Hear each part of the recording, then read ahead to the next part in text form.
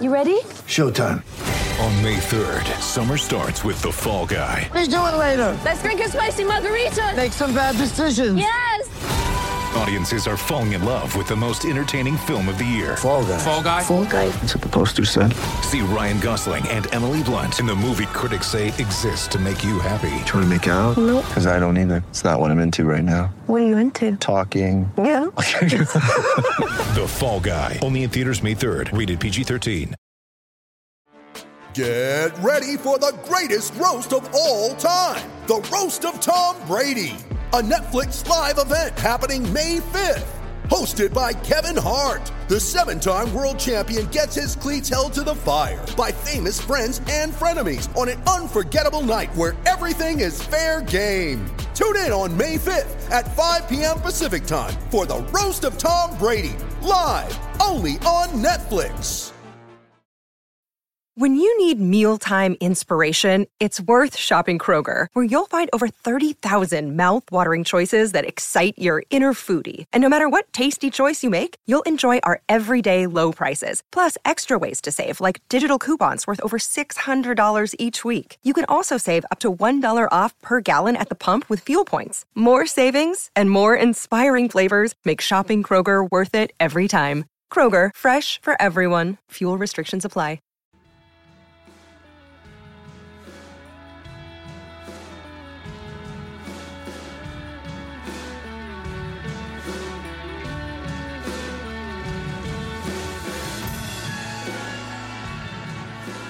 Hello and welcome to the Wisden Cricket Weekly podcast.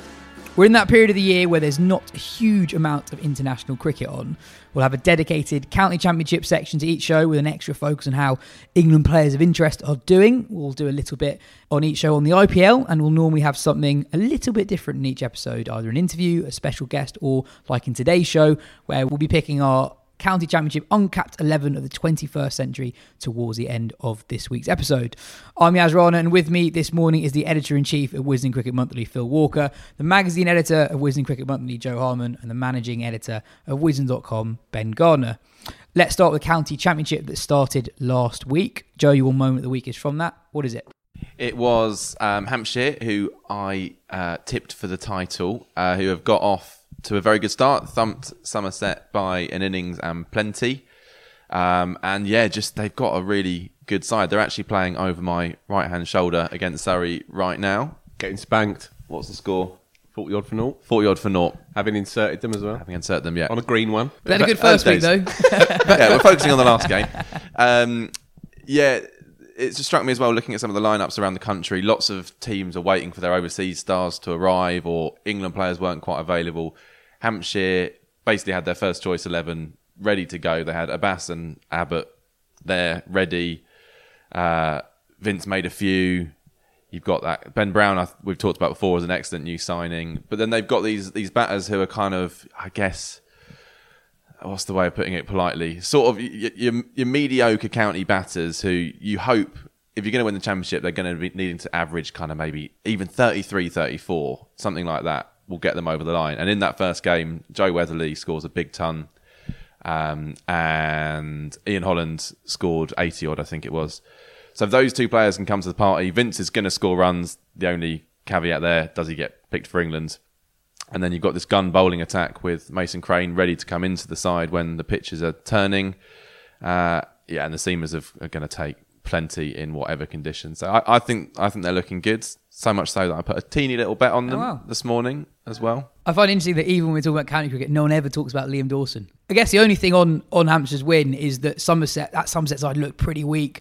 Not that long ago, they were regularly favourites, or one of the favourites of the county championship this season. You think they'll probably be in the relegation battle unless something changes. Yeah, well, it was a continuation of their batting slump, which wasn't great at any point last year, but really tailed off at the end of last season when they ended up in the first tier. They look a lot stronger this week, don't they? That's true. Because they brought back Leach, Overton, Renshaw, the Aussie left-hander. Rensshaw's massive. Davies come back as well. And Gregory as well. So they brought 4 internationals back into the side. Renshaw's the key, though. I think that their bowling attack is pretty good, even when a few players are missing. But that without Renshaw there, that batting lineup looks weak.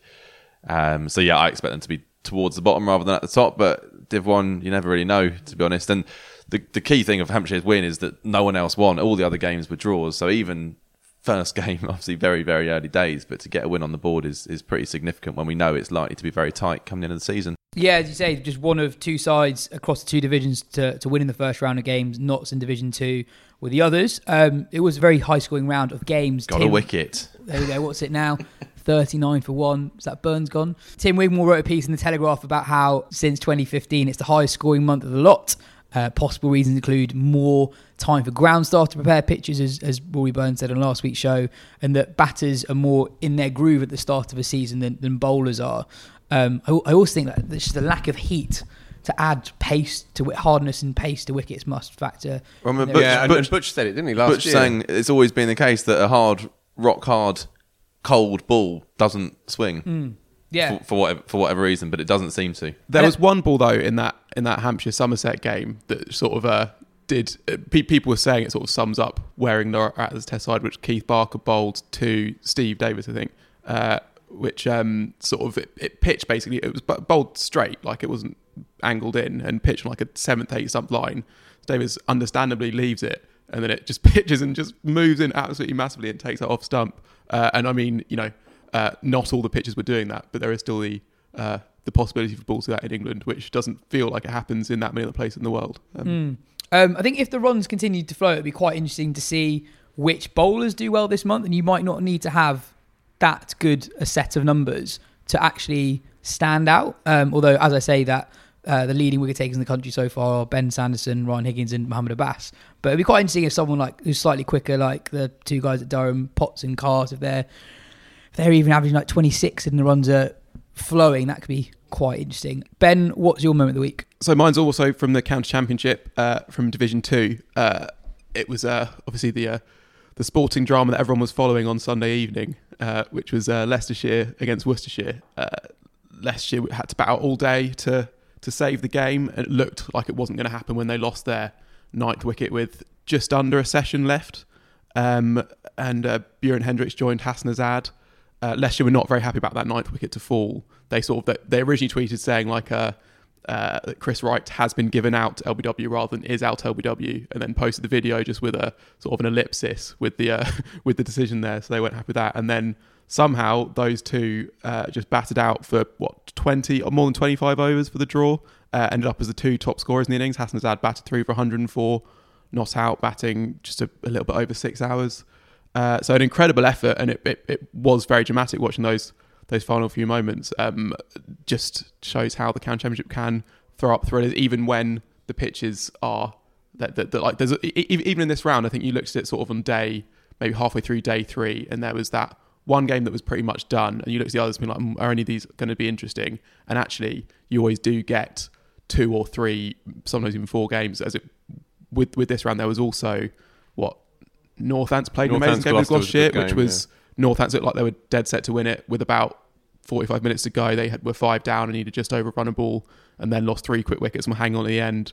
And also the Sussex, the Sussex Notts game was amazing, where Sussex made 375 to begin with and had Notts 60 for 4, and then Notts' number 9, Joey Everson, made 100 and gave them a big lead, and then they ended up winning that game pretty comfortably, although with not too much time to spare. But there just always seemed to be like a few very, very exciting games per round. Even Derbyshire looked at one stage like when Shamasub was going, looked like they might pull off a win at Middlesex. Yeah. Just a word for Ed Pollock, who has gone back to Worcester. He began at Worcester through the pathway, then went to Warwickshire. Made a name for himself in 2020 cricket with this extraordinary strike rate. It's, I think, the 8th best strike rate in the history of T20 cricket. Only Finn Allen and Andre Russell are of current players higher than him. So he made a big splash there, but he didn't really get a chance in red ball cricket. He's gone back to Worcester and he made a run a ball 100 in their second innings to set that declaration up in that Leicester game. And it's just a nice story, really. You know, it's championship debut, right? Championship debut. Yeah. He'd played 5 first-class games before that, but never in the championship. First go, they had a bit of a lead. They wanted looking to set up a declaration, and he went out there and he played, as he would say, his natural way, and a rambunctious run a ball 100. So, you know, even it was quite an underwhelming week in some respects, but you still get these interesting subtext stories. You know, Matt Critchley as well at Essex, 104 for on a flat one, admittedly, but his debut for Essex as well, and he's obviously very much in the conversation regarding possible, higher honours and so on and so on. So it was an interesting week in some respects, but there were also some quite tough watches. There were some dry games in there. But then, would you rather, games are done in 2.5 days and it's a lottery, or over 16 games per team, a few of these games are probably quite useful, I would say. We also cutting know the wheat from the chaff, And also, we can't complain about it both ways. Yeah. But we also know how quickly it shifts. Like, this is not dissimilar to the start of last season when there were a lot of runs in those early weeks, and we were talking about, Scott, someone might actually get to 1,000 runs before the end of May, and actually then the bowlers have their day, and it's like Butcher was saying, you've just got to pick the times when you know to cash in, and he was talking about midsummer. Oddly, maybe early April is the other time to cash in, and then because that's the new midsummer when you don't really get one in the Championship. It was a good week for a few players in and around the England setup. Alex Lees scored 182 not out for Durham. Ollie Pope scored a half century for Surrey. Ben Foakes scored an unbeaten 100 against Warwickshire as well for Surrey. And James Bracey scored 117 in that game for Gloucester. That was a really good innings, that one, because that was when Gloucester were in trouble in that first innings. A couple of other talking points from the first week's round of action. I think the relative lack of spin is interesting when the scores are this high. There were some punchy quotes from pod favourite Matt Parkinson this week. He said, it's a problem with the pitches, especially in Division 2, when teams need results, they panic and they don't go down the spin route, they go down the green seamer route. You have 23-year-old seamers who have played 60 or 70 first-class games. and he's barely played 30. I'm almost 26 and have played 35. You've got just a generic county seamer who's played 70 games because he's part of a 4-man team attack. Spinners are never going to improve if you're not playing. Standout spinner in the first week was Liam Patson-White, who took 8 in that victory for very Notts. good record he has. He does. He's done really, really well. I think definitely a player to watch this summer. And also Trent Bridge as well. It doesn't really turn that, or he's not got a reputation for turning that much up there. So and he bats crucially, which we know with England spinner. Yeah, he averages just a tick under 30 with the bat as well. So he's an interesting, he's a resourceful sort of cricketer. He's not a sort of cricketer that you go to watch, but these are the kinds of cricketers that you're looking for. Cricketers who get the most out of what they have. Parkinson's quotes were interesting and quite timely and quite punchy as well. And fair play to him. We've all done press days here. They can often be quite dry lunches, to say the least. But this was his moment, and he just clearly thought, "Sod it, I'm just gonna talk from the gut." Really, having worn a fluorescent bib for another 2 months around the West Indies, and speaking to a couple of players who were with him at the time, he was absolutely distraught that he didn't make a debut there, and he thought that was finally going to be his moment. And he's come back and he said, "We have an attitude problem." That was his quote, and you can't. It's hard to argue against that, really. We're also at the Oval here. Surrey are now coached by Gareth Batty, who speaks very eloquently and importantly about our attitude to spin, and yet it's quite telling, albeit this is early season, that they've picked 2 sides now, one at Edgbaston, one here at Surrey, at the Oval, and there's not a spinner to be seen, apart from Will Jacks, who will bowl a little bit. In fact, he bowled 30-odd overs at Warwickshire, but he's clearly not a frontline spinner. And they've got 2 good young spinners in they've got Birdie 2 good Moriarty. young English spinners here as well, plus another spinner in Steele who they've brought in. So, yeah, look, this conversation will run and run and run. And that's great to the end of time. Just Parkinson's quotes, I don't think they were really too self-serving either. Obviously, there is he is speaking for his own benefit in some ways, but he does feel that he gets a good go at Lancashire. I mean, he missed the first game last season, was not happy about it, but played 12 games last season, is playing today, and he was saying that it is like, he almost is like the in charge of that sort of young spinners group around the country. Well, he's come through it, a lot of them. He's talking about what he's experienced previously and now seeing it play out across the country, and he's in a good position to speak openly, and I think that's part of the reason we don't just like him because he's a good leg spinner. It's also because he says what he thinks, which is the one. I'd love to see Matt Parkinson play a Test match. I'd love to see him play next month. But the one I think that they will be looking very hard at is Critchley, because he's a top 6 batter, and in the way that Moeen was initially conceived by England as a batter who might fill in, and then obviously became arguably more of a bowler who batted. But Critchley could do that job, and then you could open it up. You could play one spinner. You could play him, in theory, in the top 6, or you could live a little and play a keeper at 6 and him at 7.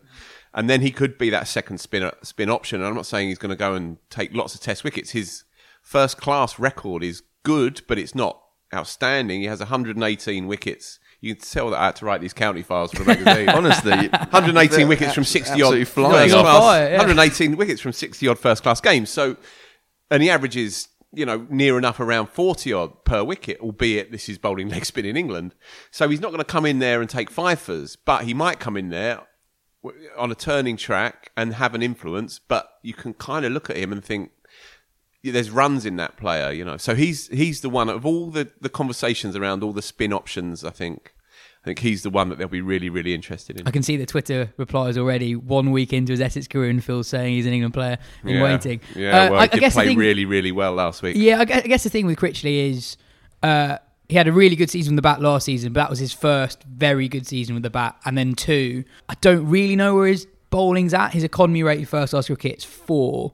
Which is quite high. Like we were talking about Parkinson's in the low 2s really. When the season really gets up and running, there's no Simon Harmer in that game. How much does Critchley actually bowl when you got Harmer at one end and Cook and Porter just rotate to the other? Indeed. And as I say, his record is ambiguous with the ball. It's hard to make a proper call on it, but that Pakistan 3-test series in Pakistan looms quite large for an England team that is pedestrian, especially in the spin department. So he's got to get in as a batter first and foremost. Indeed, yeah. Basically, yeah. He has another 1,000-run season, and then he can bowl leg spin as well. Then he suddenly looks a really attractive proposition. But if we're looking at spinners who can bat rather than batters who can spin it, I guess 2 names. One is one that was very briefly mentioned is Liam Dawson. Like when he played Test cricket, didn't disgrace himself, contributed in both disciplines, was kind of almost other people were picked over him rather than being dropped and then slipped down the pecking order when England had sort of more spin options. Like Moeen Ali was just established himself at that point.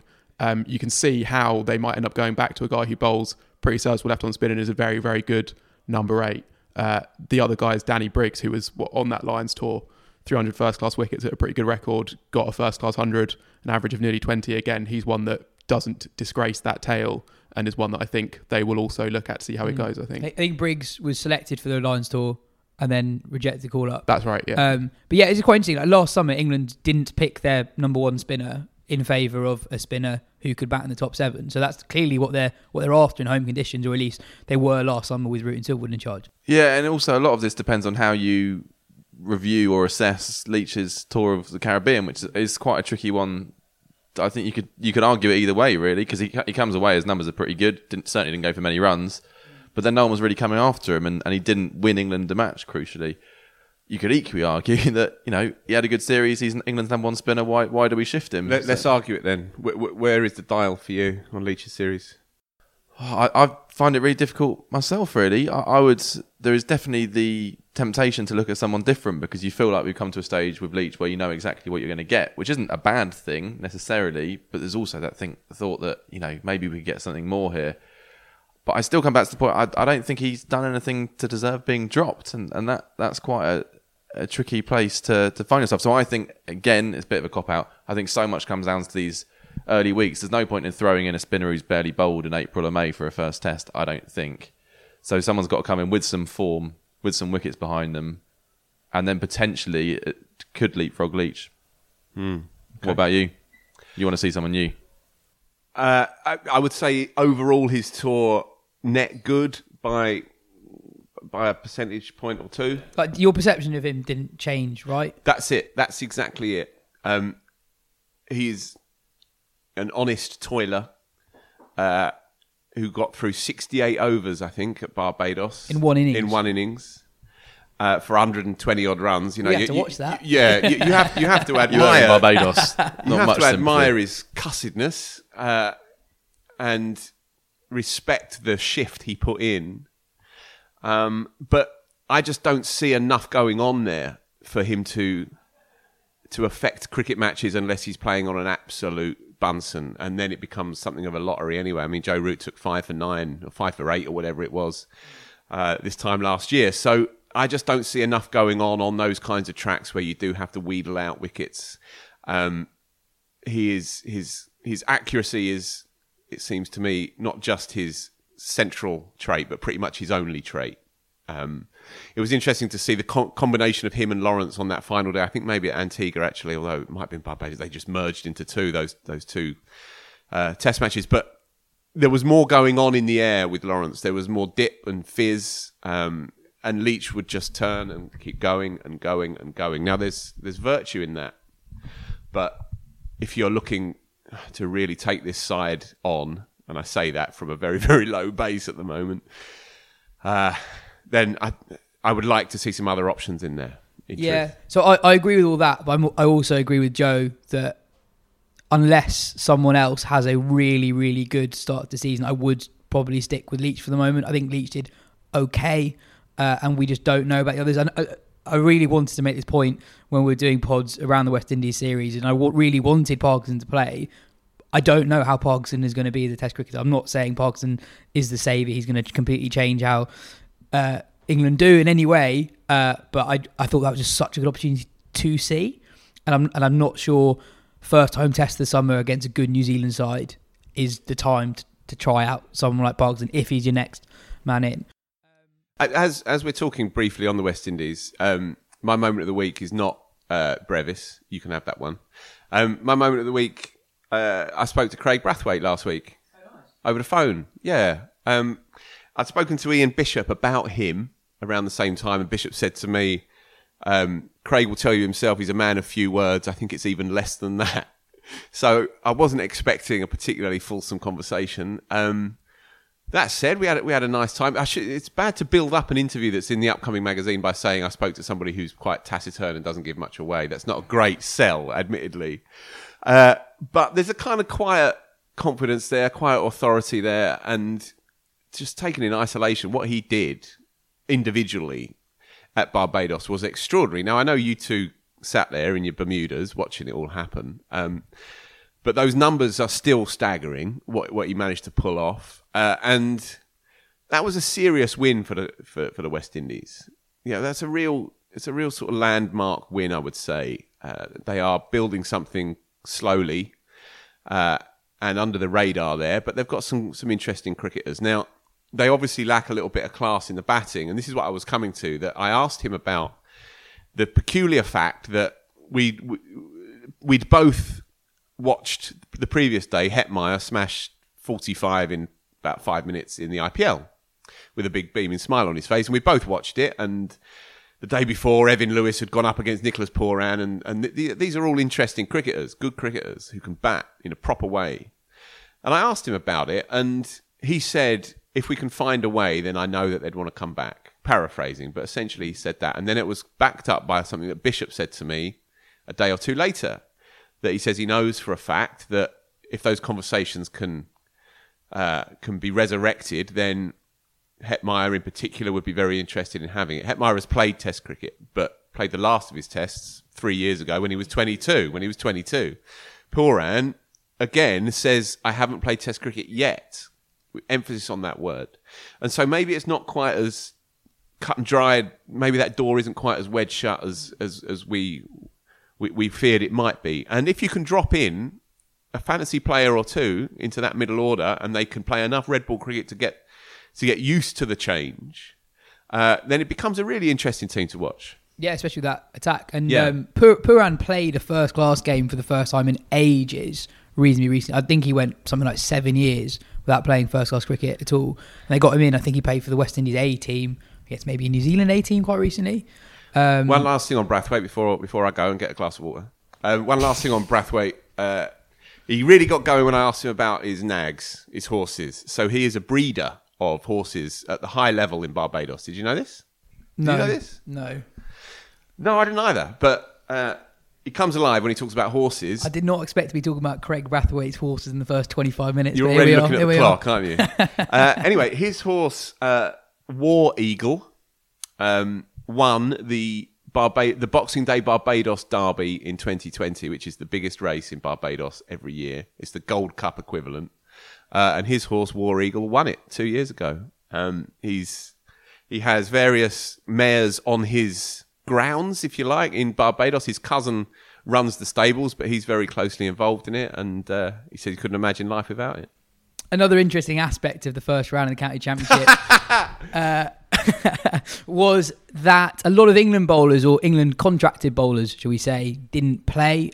Stuart Broad kind of explained this, saying that you can't really play 7 rounds of back-to-back games before the first test of the summer. Interesting that Broad still considered himself in the running for that. I thought an odd one who didn't play was Zach Crawley, who didn't play for Kent, but the ECB had said he was available to be selected, but Kent and Crawley between them decided that he wanted further rest, which, I'm not saying it was the wrong decision. I don't know anything about what's going on there, but it seemed an interesting one for a batter who I would have thought, having scored a few runs in the Caribbean, would have been raring to go at the start of the season. Maybe he just wanted a slightly longer break. Wasn't that long. He's back in the side for the second round of games, in for Denley, who I think is injured.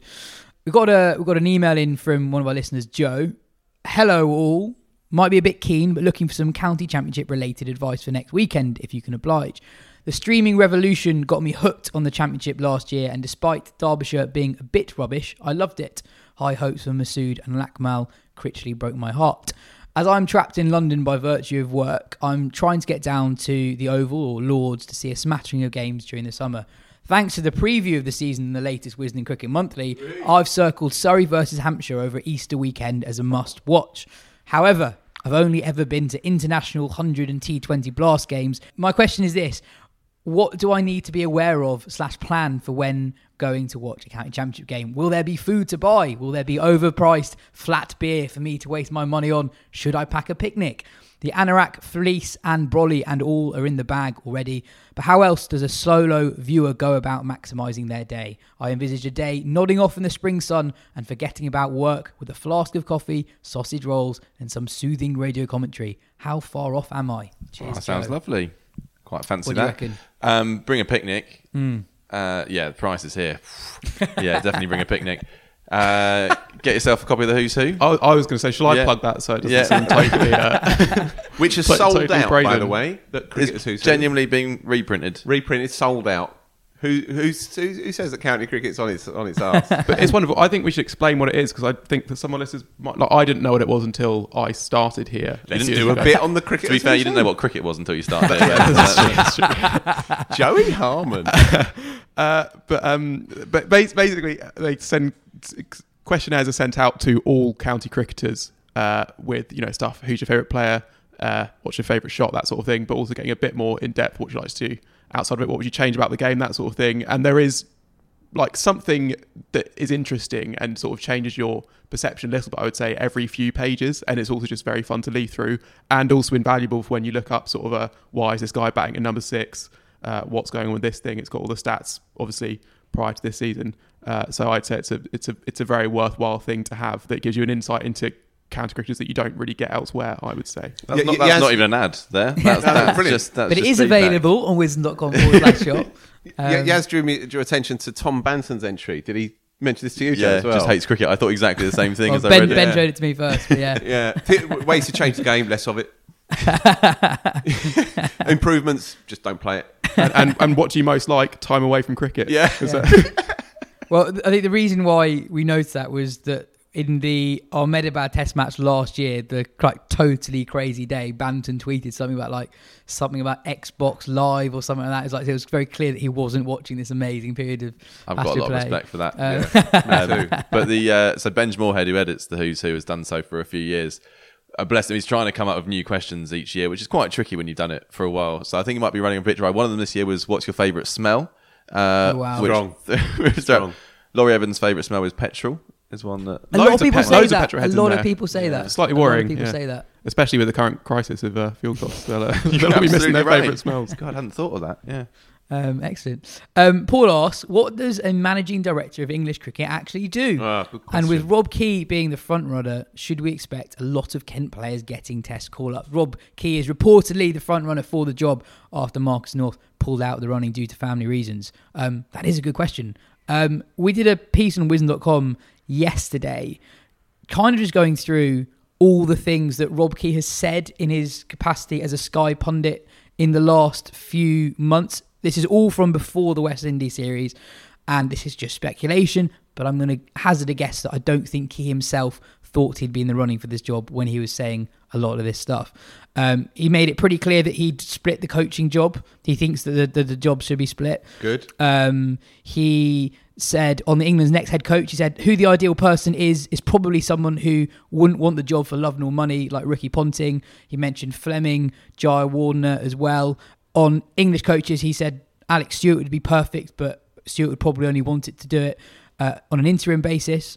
He thought Kirsten would be suitable, but he said that looking at his success with India, you have to work out whether it was Kirsten or Dhoni who really was leading that team. On who should captain England in Test cricket, he was reasonably critical of Root. He said a lot of people have lost their jobs, but Root has probably made more bad decisions than anyone else. Did you add in there that he was broadly supportive of Anderson and Broad not going? Yeah, in quite a nuanced way. He basically said that if they haven't gone because of atmosphere in the dressing room, then that's garbage. That's awful. Yeah. But England should be looking at how they become the best side in the world in 2-3 years' time, and England are miles away from that. So it's not going to be with Anderson and Broad. So he was reasonably supportive of that. On the captaincy, yeah, reasonably critical of Root, but also acknowledged there's not anyone who's obvious to come in. He's also said, though, the best captain in that entire setup, or the person who's the most likely candidate or would be the best captain, in my opinion, and it's only my opinion, is Jos Buttler. But the problem with that is that he doesn't get in the team at the moment. Interesting. Which is quite interesting. He was very critical. Told you I should have put him in that list. He was very critical of the negative mentality that has taken over English batting in particular, with techniques being governed by how do I avoid doing this rather than how do I score runs. He's been very vocal about poor pitches as well. That's a real kind of bugbear of his. So it's quite interesting when someone gets appointed to these kind of jobs. You don't actually know what they think that much. Whereas Key, there's a lot paid out to there. tell us what he thinks for the last few years. Yeah. Nothing since the West Indies series, though, so I don't know if he's changed his mind or any of that. And he didn't explicitly say that he'd move on from Root. He just criticised Root and pointed out the flaws in other people being captain. Phil, what does the managing director do? I guess just takes care of the big cricketing decisions, which I guess at the moment are who's the next head coach is a pretty big thing, and then questions around structure of what a normal season looks like, that kind of stuff. Well, when Giles was doing it, he was very hands-on in the obvious areas, such as, chief selector and so on. But he was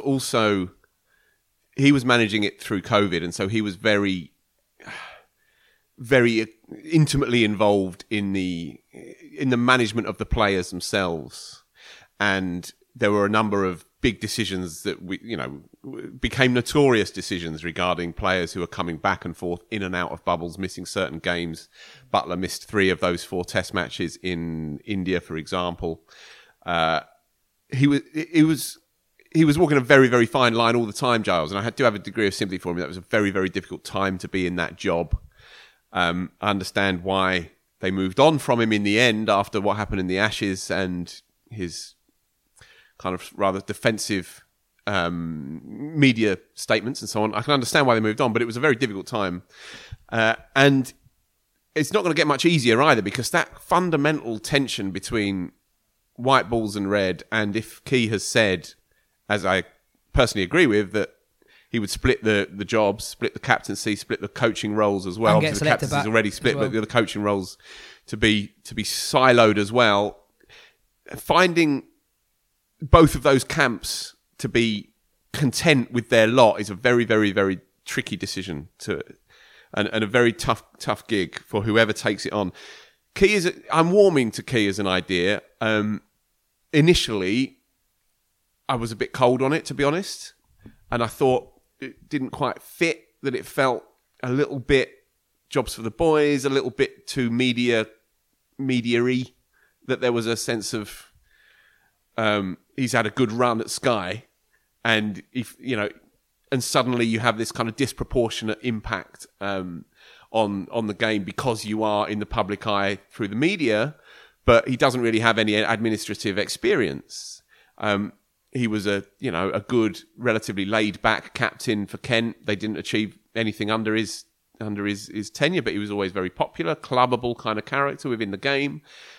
Gets on well with people within the game, but he didn't strike me as a a figurehead in the way that Strauss does. He's not run a county club. He's not run a county dressing room from a coaching perspective. Giles obviously had. Strauss had run the England side. But the more I think about it, and the big caveat is, or the corollary rather, is that there isn't anybody else, and it's a weird job, and no one really wants to do it, or hardly anybody's put their hand up to do it. Stuart was in the conversation; he doesn't want it either. So the more I think about it, the more he will be. If it is him, he will be popular, open. I think that kind of sense with the ECB that there's a sort of defensive force field around them, and that they become more bunker mentality, as you saw, especially in Australia. I don't see that really with Key, hopefully. I think he will look people in the eye and explain his decisions, as did Ed Smith when he was in charge of the selection panel. So I'm warming to it. It's heartening, kind of as you intimate, it's heartening that he wants it. I mean, obviously, it will pay pretty well. But, so will being a pundit for Sky, and this will bring so much more stress than that job will. It obviously shows that he does deeply care about the thing, which is a great start. And as you say, the jobs for the boys thing, that's been a kind of slight issue of mine as well. But there is also the fact that the popularity is quite important here. And you look at the mess around Paul Downton, for instance, if you go back to that, just no one really liked him in that role. No one really seemed to respect him. And Strauss, Key and Strauss, as you said, are very, very different. But Key is broadly respected. I think his views are respected as a commentator. He talks in kind of measured enough terms, but whilst also actually having opinions. And I think that bodes quite well. The problem is he hasn't done anything that relates to this job. But then this job is so weird that it's quite hard. I mean, That's why Marcus North felt quite oddly quite a compelling candidate, because he'd actually done the thing. Mark Ramprakash, new columnist for WCM, did we mention that at all? A couple of times. Yeah. He rather waspishly said, without naming names, he said, I wouldn't necessarily want to see the next director of England men's cricket be somebody who ascends to the job on the back of being quite popular in commentary boxes. I'm paraphrasing, but essentially said that. Could also have applied to Mark Nicholas, though, couldn't it? He was in room because I thought Key, also but actually true. Mark Nicholas might. That would have been a dumpster fire. You imagine that? That'd been entertaining. Yeah, it would. It would. Yeah, roll up for that one. Anyway, who can say? It does sound like it's going to be him, though. Yeah. There were a few relatively interesting outcomes from the ICC board meeting this week. They confirmed that the USA will qualify automatically for the 2024 Men's T20 World Cup, as they are co-host with the West Indies. Big news, that? It is, yeah. And Ben made really the point before we started recording. It'll be interesting to see if that applies to other countries like your Scotlands, your Irelands, your Netherlands, if they are co-host for anything down the line. And the other bit of news is that South Africa will host the first ever Under-19 Women's T20 World Cup, which will take place in January next year. Mother's Day is around the corner. Find the perfect gift for the mom in your life with a stunning piece of jewelry from Blue Nile. From timeless pearls to dazzling gemstones, Blue Nile has something she'll adore. Need it fast? Most items can ship overnight. Plus, enjoy guaranteed free shipping and returns. Don't miss our special Mother's Day deals. Save big on the season's most beautiful trends. For a limited time, get up to 50% off by going to BlueNile.com. That's BlueNile.com. The big piece of news from English cricket this morning was that England's 2017 World Cup final hero, Anya Shrubsole, has announced her retirement from the international game at the age of 30. Shrubsole is the leading English wicket-taker in all T20I cricket, men's or women's, and her 6 for 46 in the 2017 final of the best ever figures taken in a World Cup final, men's or women's. She was the first ever woman to appear on the front cover of the Wisden Almanac back in 2018. In her statement, she said, "I feel immensely privileged to have been able to represent my country for the past 14 years. To have been involved in women's cricket at a time of such growth has been an honour, but it has become clear to me that it is moving forward faster than I can keep up with. So it is time for me to step away." Isha Guha, a former teammate of Shrubsole, tweeted, "An incredible career, tremendous skill, belief, combined with an amazing passion for the game. You've inspired so many, Anya. You will be missed, but look forward to what comes next." Yeah, Phil, an amazing career with a crowning moment up there with the very, very greatest in English cricketing history. Yeah, well summed up. Absolutely that. Anyone who was there lost their minds in the most perfect way. You know, that was sporting theatre at its best. she will always be a legend as a consequence of that day, even if she hadn't done anything else in her career, and she did a hell of a lot. I think there was a question regarding certain spells that she's bowled. Well, the truth be told, she wasn't really, apart from that one day, she wasn't really the kind of bowler that blew teams away. What she was a very skilled opening bowler. With that kind of induct, that natural induct, she was lethal against left-handers. And the spell that sticks in my mind was the spell early doors in the Test match, when England had gone in there and a few people felt they might be a little bit kind of shot shy, and that the attack might lack a little bit of teeth. And she went in there and just had it on a string and nicked a couple off, took two in that opening spell, and it was like a rolling back the years kind of spell, really.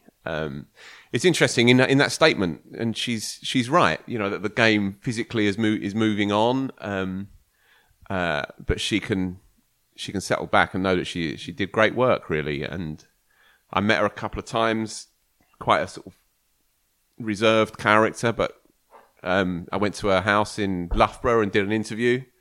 Got the dog was the star of the show, her dog, her beloved dog. But yeah, she's a really interesting reader of a game.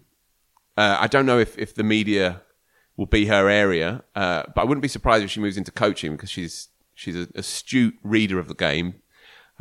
Once you can get her talking, if you like, and yeah, as you say, she'll always be the queen of one of the great moments in English sporting history. It's certainly cricketing sporting history. You're correct when you say she didn't really blow teams away too often, but she obviously was so reliable at getting that in-swing every time, which I don't think should be underrated. It is an incredible skill to do it every single time you have a new ball in your hand.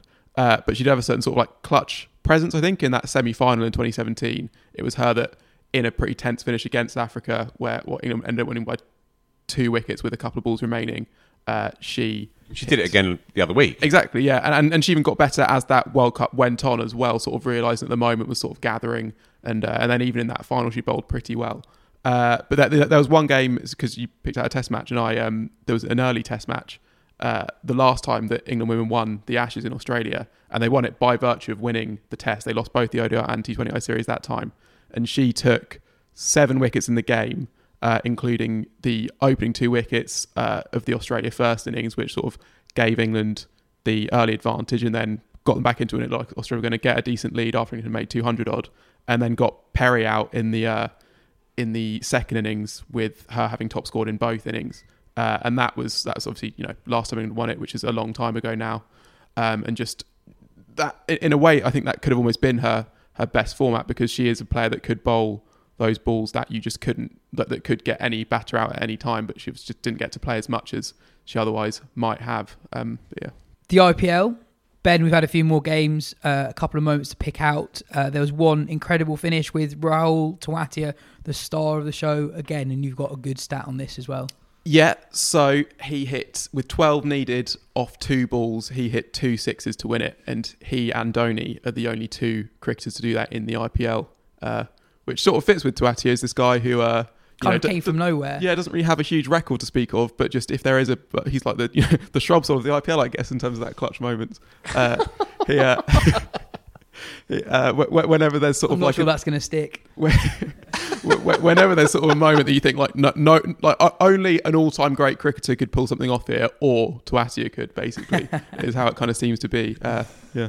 My moment of the week was from the IPL. It was yesterday. 18-year-old Jewel Brevis for the Mumbai Indians, impressed in the Under-19 World Cup, hit 4 sixes in a row of Rahul Chahar yesterday.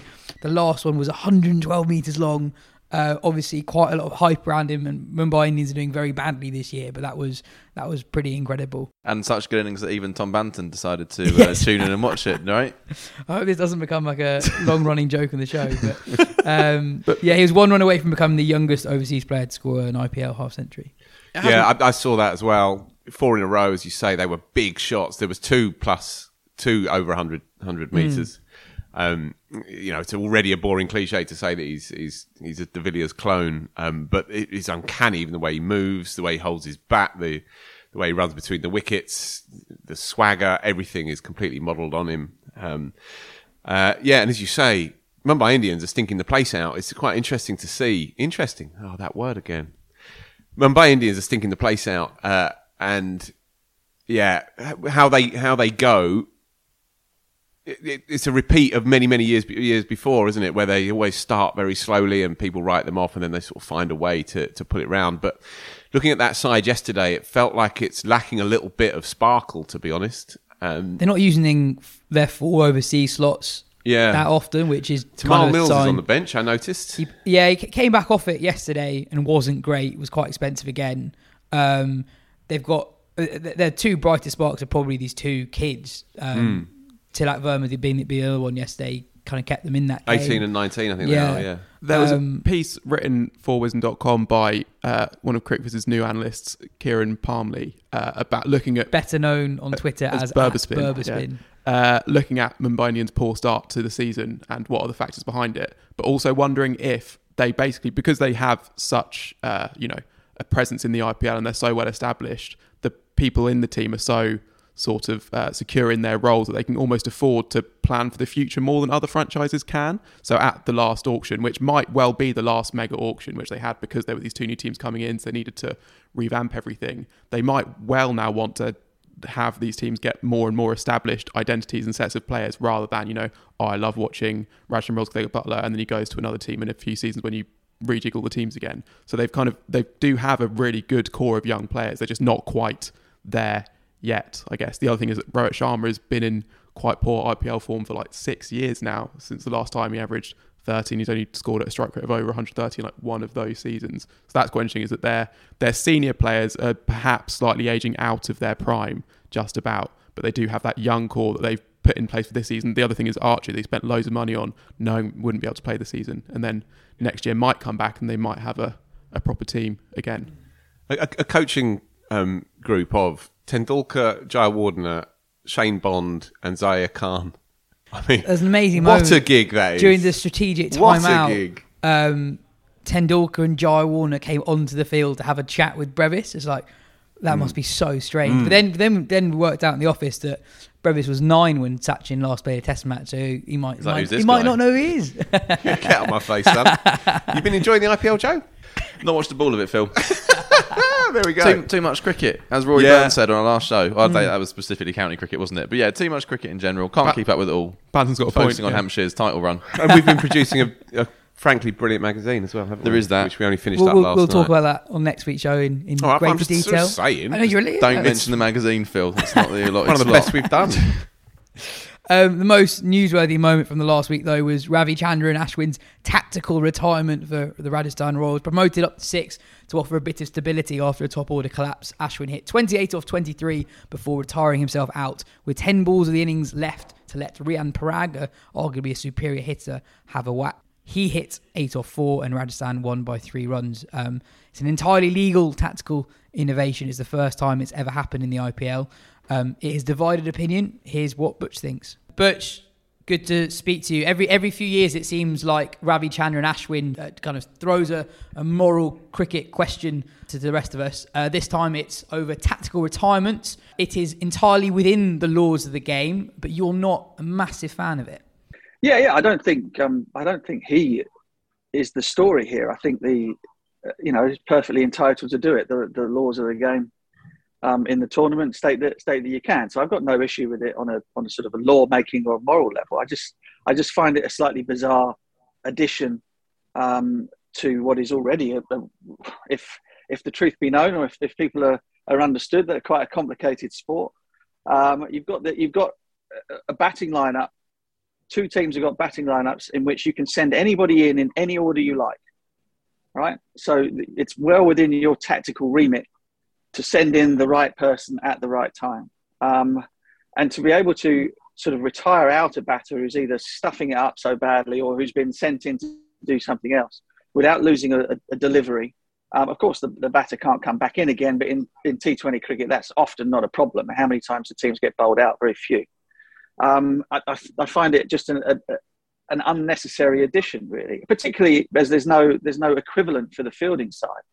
I suppose the one thing that might balance that out would be, you've picked your 5 bowlers or your 5 bowlers and a safety valve in the 11, but then you're allowed to sort of sub out one, bring in a relief pitcher for somebody who's having a bad day, and that would perhaps balance it up on both sides. But again, I don't really see the point. I don't see the need. And it's created some brilliant headlines and a lot of discussion, I suppose, about the fact that it's been used at all. I just don't see that it's necessary.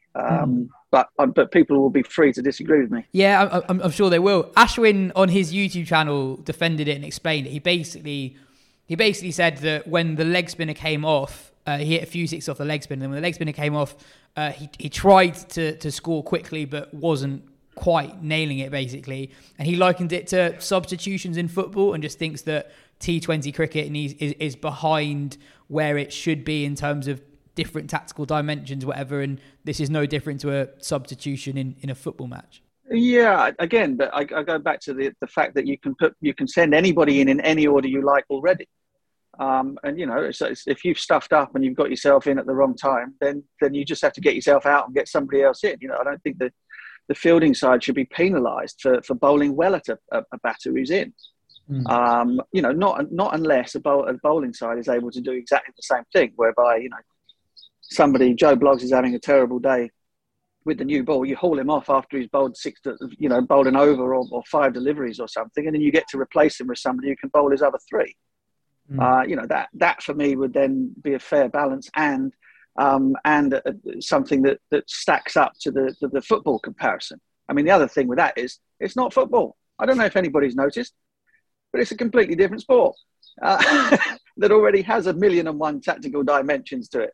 Does it need another one? I don't think it does. Well, at least not one that doesn't have, the yin and yang of being able to do it, do something that's beneficial to both the batting team and the bowling team. At the moment, it's all skewed one way. I was talking to one of the CricViz guys about it early in the week, and they made the point that whatever you think of it, it's actually going to happen very rarely, even if people think it's fine, because you need like a perfect combination. I mean, one element of this was that Rajasthan had a collapse that meant that Ashwin was promoted over someone who would normally bat at 6. So you need a situation where that happens, that person stays in for long enough, and then you're actually only giving a few balls at the end. And crucially, actually, you need the personality of someone like Ashwin who's going to think like that, and then have the confidence in their position in the team to then do something like that. So actually, even if you think it's absolutely fine, it's not going to happen that often. No, it isn't, which is another reason why I think it's an unnecessary addition. So, it's very different. If you're, say for example, I don't know, I'm Owen Morgan and Josh Butler's in, but Josh is having a shocker. And Owen decides, right, we can't put up with this any longer. I'm going to drag Josh Butler off the park, right? Now, making that call, because with somebody like Josh Butler that he could flick a switch and suddenly it all goes fine and he starts banging it out the park, you then bring a bloke back into your dressing room who is unbelievably peed off at being embarrassed in front of the world on that sort of stage, which means that you're absolutely right. It's very unlikely to happen. It's just, look, I don't have any sort of moral case against it for what Ashwin did. He's perfectly within his rights to it. It's in the laws. But I think if you're going to have a law that allows you to write a mistake in many ways, your fault. You don't have the right person at the crease at the time because you decided to shore things up rather than keep going. That's your tactical call. You then shouldn't get a get out of jail free card to reverse that tactical call. If the bowling team has no get out of jail free card to dismiss a bowler that they shouldn't have picked on that particular day. That's it. That's all I have. Would you be okay if they changed the law to mean that a dot ball is also given when a batter's retired? Because I guess at the business end of a T20 innings, that's one of the best things about a wicket, right? It's also a dot ball. Absolutely. Yeah, absolutely. So that would solve it for you? That you'd have to have, there has to be some sort of penalty invoked in it. Like I said, because there is no redress in the opposite direction. And that's what, in the cricket, you've always had that option, haven't you? So both of them trying to run out boycott at Leeds or whatever it might be, what I mean? Or a batter deciding that it's just, he's having an absolute shocker, he's killing his team, so he decides to waltz past one and get out. You lose the ball. Tough. That's all part of the game, always has been part of the game. And look, again, if people think, it's an exciting new thing, and it's used up column inches, it's used up 15 minutes of our time so far talking about it, and it all attracts eyes to the game, then fine. But add something to the law that allows the bowling team to do something similar, and then it's fair. At the moment, it's a bit silly as far as I'm concerned. Well, I've enjoyed having this chat once. I don't think I want to talk about this regularly. Cheers for your time, Butch, and see you next week. Before we come to our County Championship 11, South Africa beat Bangladesh in the second test of that series to take it 2-0. Keshav Maharaj had another amazing game, scored 84 in the first innings and took another second innings 7-for in the fourth innings. 2 lots of 7 for 30. Yeah. In a week and a half. Yeah. I mean, what a... Especially what with a Harmer run. coming into the side as well, the pressure on him. Harmer did all right as well, 6 for 70. I think, did they say game. he was the first bowler in Test history to take consecutive fourth innings 7-fers? Is that right? Yeah. That's a lovely stat. I'll back you on that one, Ben. That's Only Dale Steyn has taken more wickets for South Africa in a 2-match series. There was one moment in that game which actually probably should have been a moment of the week. Did you see this? The bizarre dropped catch. Yeah. So it's cut pretty hard towards sort of backward point where Mahedi Hassan Miraz is, and he sees it to begin with. It looks like, and then his head just sort of turns to the left as if someone shouted his name, and then the ball just clangs into his stomach. So he's not braced for anything, and it is coming quite fast towards him. He's obviously just lost it in the seats or something. And then he had to be stretchered off, which is obviously alarming. And then was also back bowling like 10 overs later, back on the field. So it was all very odd. And I would actually it's such a strange video to see, just especially the slow motion where you see the head turn. And then you assume that you're not seeing where the ball is properly. And then you realise it's actually him that has just completely lost it. So I haven't seen this. If it hits him in the stomach, presumably if he could see it, it would have been a very easy catch. Yeah. Yeah. Moving on, Wisden have hand-selected and sourced 10 extremely rare pieces of signed memorabilia. All pieces are 100% authentic and come with a hologram certificate of authenticity. Each piece is exclusive to the Wisden shop and cannot be purchased anywhere else. Autographs featured include cricketing legends like Sir Don Bradman, Ben Stokes, Shane Warne, Steve Waugh, Virat Kohli and Sachin Tendulkar. Global shipping is available, so they can be ordered from anywhere in the world. Available at wisden.com/shop. Right, on to the final piece of this show. Our uncapped County Championship 11 of the 21st century. Criteria is reasonably straightforward in theory, but I'm sure we'll argue it. I don't want to spend too long on this. Good. So, Joe, let's go with your openers. Well, we're going to have an argument immediately. I know. I wanted to get this out of the way. So, can I pick Ed Joyce? So, obviously, Ed Joyce has got one test cap for Ireland, but that came right at the end of his career. So, he was basically overlooked by England. I think you can pick Ed Joyce. What was the name of the team again? The Uncapped. Yeah, I don't think you can have Ed Joyce. I disagree. I mean, what can we pick Stuart Law? Can we pick? No, because he'd played for Australia. Yeah, but I mean, we can't pick a guy who was uncapped right at the end. I don't think personally. All right, I don't have the energy for this. I think no, just because I think people will just scream at us. Okay, well they're wrong, already. As are you, but fine. I'd have picked him, Joe. It's fine. I'm with you, mate. All right, so I will go with. Wayne Madsen, I had anyway, who has just racked up the runs for years at Derbyshire, was eligible to play for England for the vast chunk of that. I'm not sure he was immediately, but certainly has been for a long time. And tellingly, when we've done the Who's Who in previous years, so many players talk about what an incredibly talented ball striker, skillful player he is. So I think probably naturally being at Derbyshire, he's probably slipped under the radar more than he should have done.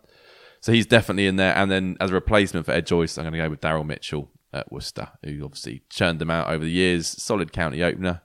Very nice chap as well. I couldn't be asked to pick my team, but Wayne Madsen definitely would be in it if I had.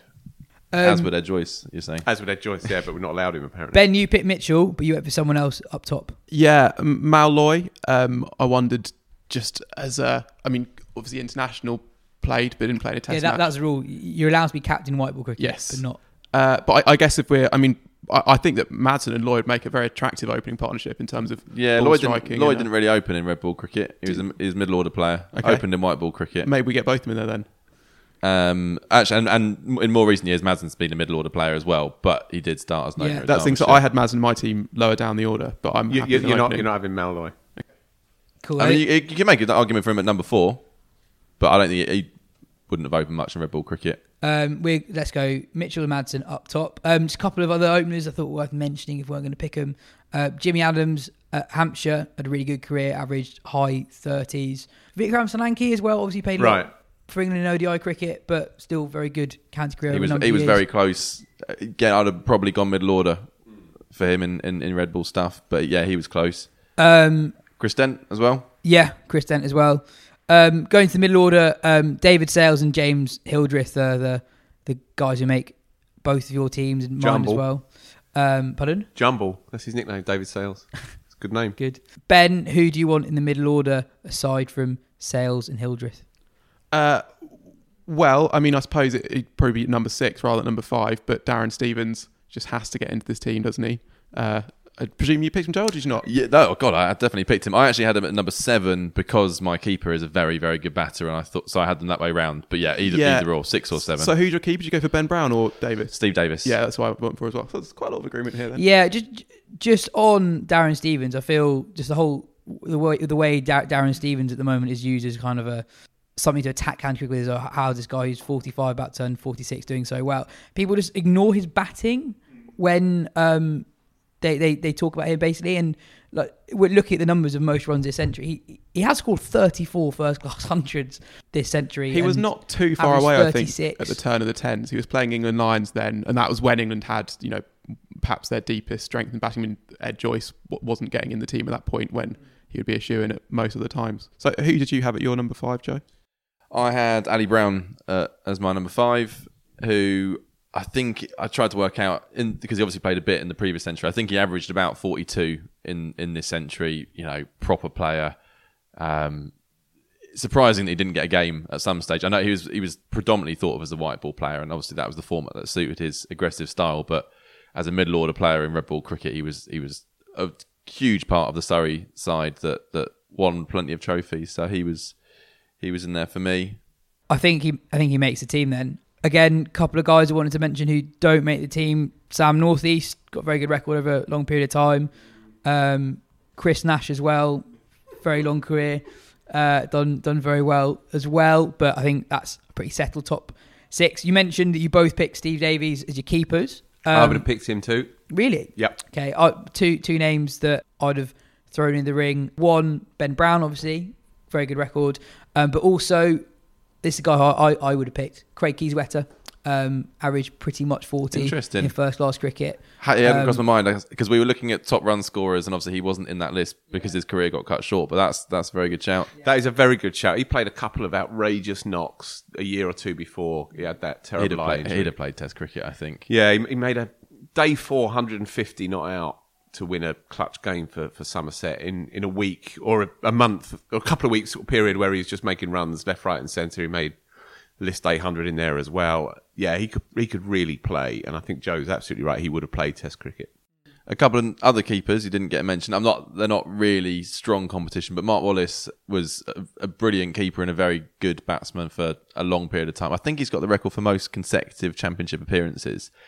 And another one who definitely doesn't make the team as a batter, but as a pure keeper, Keith Piper at Warwickshire. Was he still going into this set? He was, yeah. So I looked. Yeah, he was late. Yeah, he was up until about 2004, 2005. But you like a Gloveman, don't you, Jack? Well, my memory is that he was as good as Jack Russell as a pure keeper. He wasn't as good as a batter, and his first class average is sub 20. So he get Ben Scott in there, get him in. Well, you could load a team and bat him at 9 as a pure keeper. Would be an option. It's not the one I've gone for because Steve Davis absolutely deserves to be in there, but he was one hell of a keeper. So we're going Davies over Kieswetter? I don't recall Kieswetter's work as a keeper being particularly well regarded, but he did hold that position ahead of Butler at the time. They sort of shared, and that was why Butler went to Lancs. It was why Butler left, because Kieswetter had the gloves. I suppose it's tricky. It depends what you're picking this team to be. If it's sort of like a recognition for it, no, but if it's a recognition of many years of service to the county game that wasn't recognised by England, then you'd go for Davis. If you're picking the team that you think has the most chance of succeeding at the Test level, which I think will be especially relevant when it comes to the bowling attack, maybe you go for Kieswetter. I don't know. Yeah, England would probably have played Kieswetter more than they would have played Steve Davis. So, yeah, let's go Kieswetter. It's a bit funky. I like it. Cool. Then on to the bowling attack. Joe, a couple of 2 pace bowlers who made everyone's teams. I think you know who those are going to be. So do you want to say who they are? Glenn Chappell. Oh, no, Tim Murtaugh's not allowed, of course. Yeah, Tim Murtaugh's not allowed. Although, oddly, I hadn't picked him because I thought... Oh, I don't know why. My logic doesn't stand up. Anyway, let's move on. Let's not have the argument with myself now.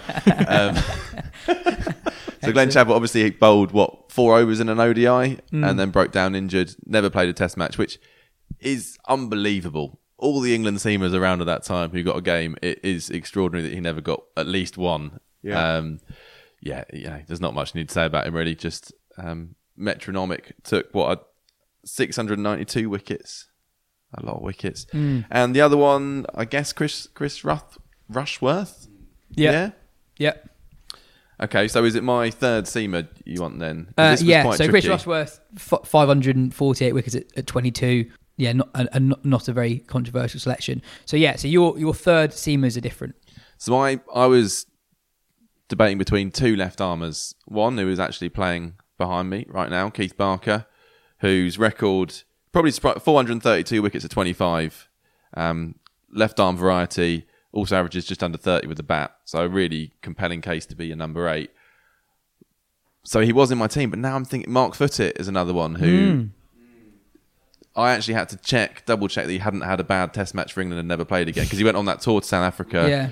Didn't go right for him. Lots of stuff apparently going on behind the scenes. Didn't necessarily bed into that international environment and never played again. But he was brilliant in Derbyshire, had a very, very good year at Surrey as well. His record, 352 wickets at 26, and what my side is lacking, he was a genuine quick at his best as well. So I think I'm going to go him, slightly weak in my batting, but go with him as my third seamer. That's interesting because I was quite prepared to concede Keith Barker to you, having picked Jack Brooks, because I guess there are quite a few who have, so David Masters is one who has sort of an incredible counter record, but you wonder if they just didn't have that nip for the top level, which I think both Barker and Brooks would have, but Barker's batting would have won him over Brooks for me, I think. But Footitt had even more pace. I mean, how quick was he rumoured to have been? Because the thing with him as well is he was a proper strike bowler, wasn't he? He just took bags and bags of wickets. Even when he went for a few, he would basically invariably take wickets. Quite a few injuries. I think early doors he was talked about as a genuine sort of very high 80s, even touching 90 miles an hour. I think he was probably more of a kind of 85 miles an hour when he got picked for the England squad. Sound about right, Phil, from what you saw of him? Yeah, definitely. And I think it might have been his home debut at the Oval as well when he made quite a big money move to Surrey. And I don't think it worked out for him on and off the pitch coming down to London. But he took 6 for in an afternoon that me and Matt Thacker, managing Ed at Wisden, we watched it together, and he was lightning, and he looked like an international bowler. And I think that South African tour might have been at the end of that I think summer. That's right. Yeah, and they were properly interested in him. It's a bit of a mystery as to what went wrong there with him.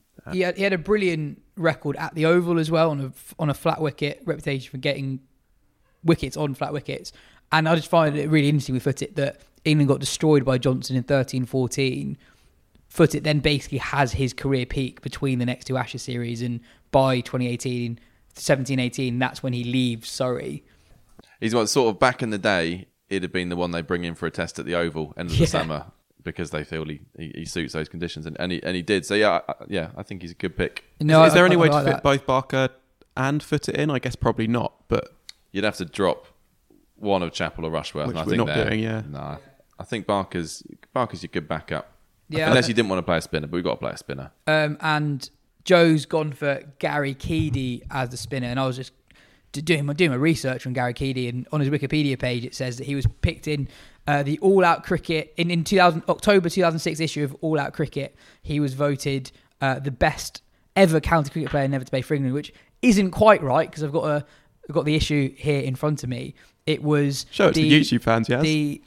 It's a good cover story, that. Wall on the front. Very good cover story, that. It was the best county cricketers at the time who hadn't played for England.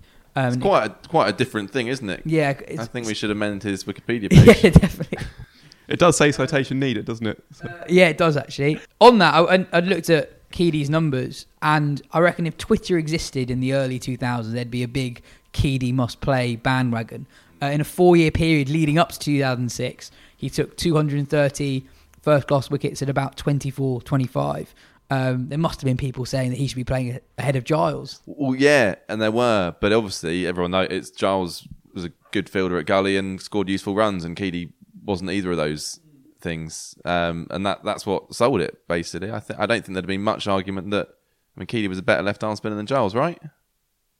Yes, certainly. Yeah, I think that's fair. Certainly more attacking. Ben, you've gone for someone slightly younger than Gary Keady. Well, yeah. I mean, I'm less persuaded by him now that we've got Foote in the team. We've got a proper strike option. But when my attack was sort of 4 sort of medium fast seamers, I wasn't hugely interested in a spinner who would just hold up. And I know Gary Keady was very good, but he was a container mostly, as I understand it. So I went for Matt Parkinson as a leg spinner. Shock who can sort and of, indeed horror. Who could break the game open, bowling at the other end of your He's guys played who 32 games. No, I know. I'm Didn't aware. Bumble put him in his all-time Lancashire 11 when he? Yeah. There you go. Yeah. So, this is only marginally more ridiculous. Marginally less ridiculous. I was basically thinking about what would that team want. You went into a balance of side. Yes, basically. Yeah. That the attack that we had, I mean, with Foote less so,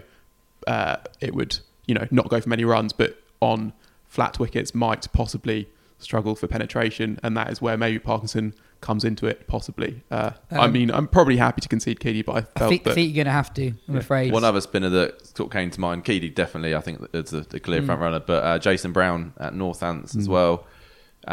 Very good. I wasn't sure exactly where his career crossed over the century, but very good record in this century. Went away on tour with England to India, I think, or Sri Lanka. A subcontinent tour, anyway, didn't play.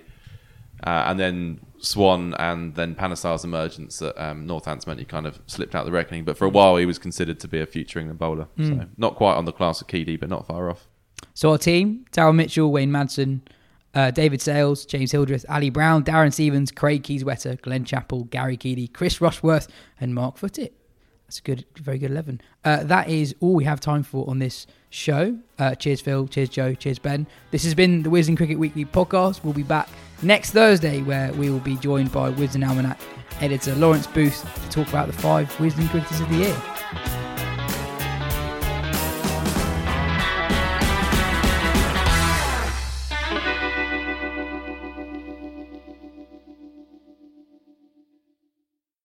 Sports Social Podcast Network.